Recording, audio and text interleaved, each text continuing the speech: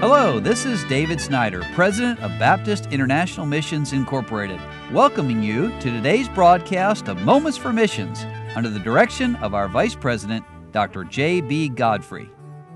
Well, I'm going to finish the story I started yesterday. Brother Alan Brooks, who's our coordinator for the Bible Project in Papua New Guinea, was telling us about the ministry of James Chalmers, and he started his travels in PNG back in 1875.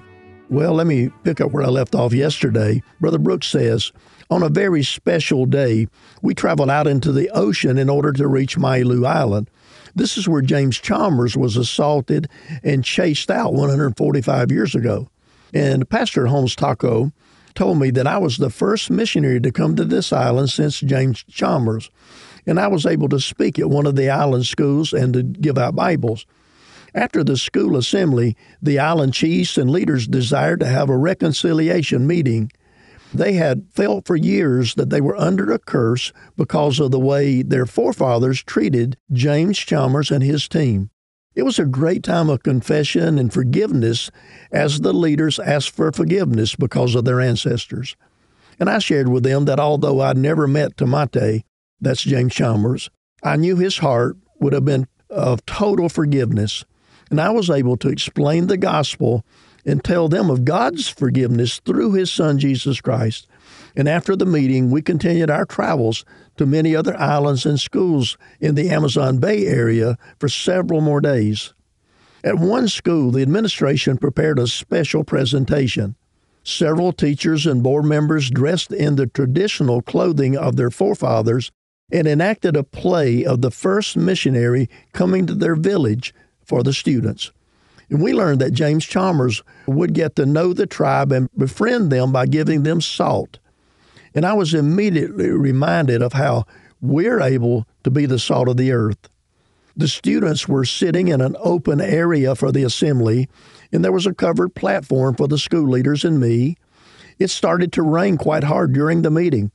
I stopped and had a word of prayer with the students, asking God to stop the rain.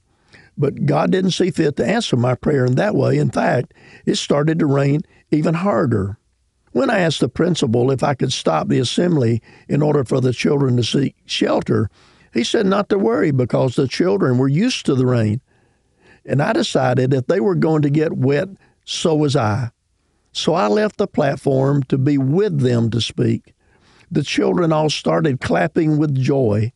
I thought to myself, sometimes God will say yes, and in the past he's stopped the rain in our meetings. And this time God was saying no. God had a much better plan.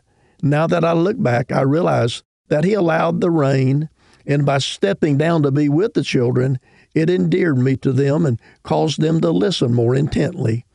If the weather had been normal, they might not have been as attentive, but God always knows what's best, and I'm grateful for his guiding hand. God gave us a great gathering. Isaiah 55 verse 8 says, "For my thoughts are not your thoughts, neither are my ways your ways, saith the Lord." I am so grateful for his guiding hand. Well, their final distribution in that area was in the village of Margarita, where we had been staying. And the primary and the secondary schools joined together for this assembly, and God gave us a great day and trees for shade. The children listened so well and sang many songs in their traditional language of Motu.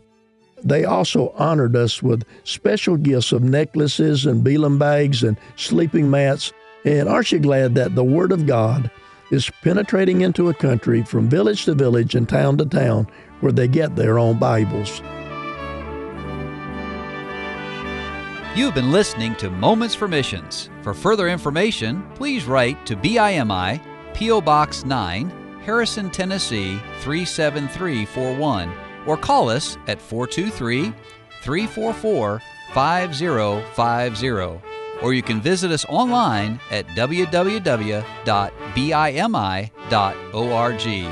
Until next time, may the Lord richly bless you.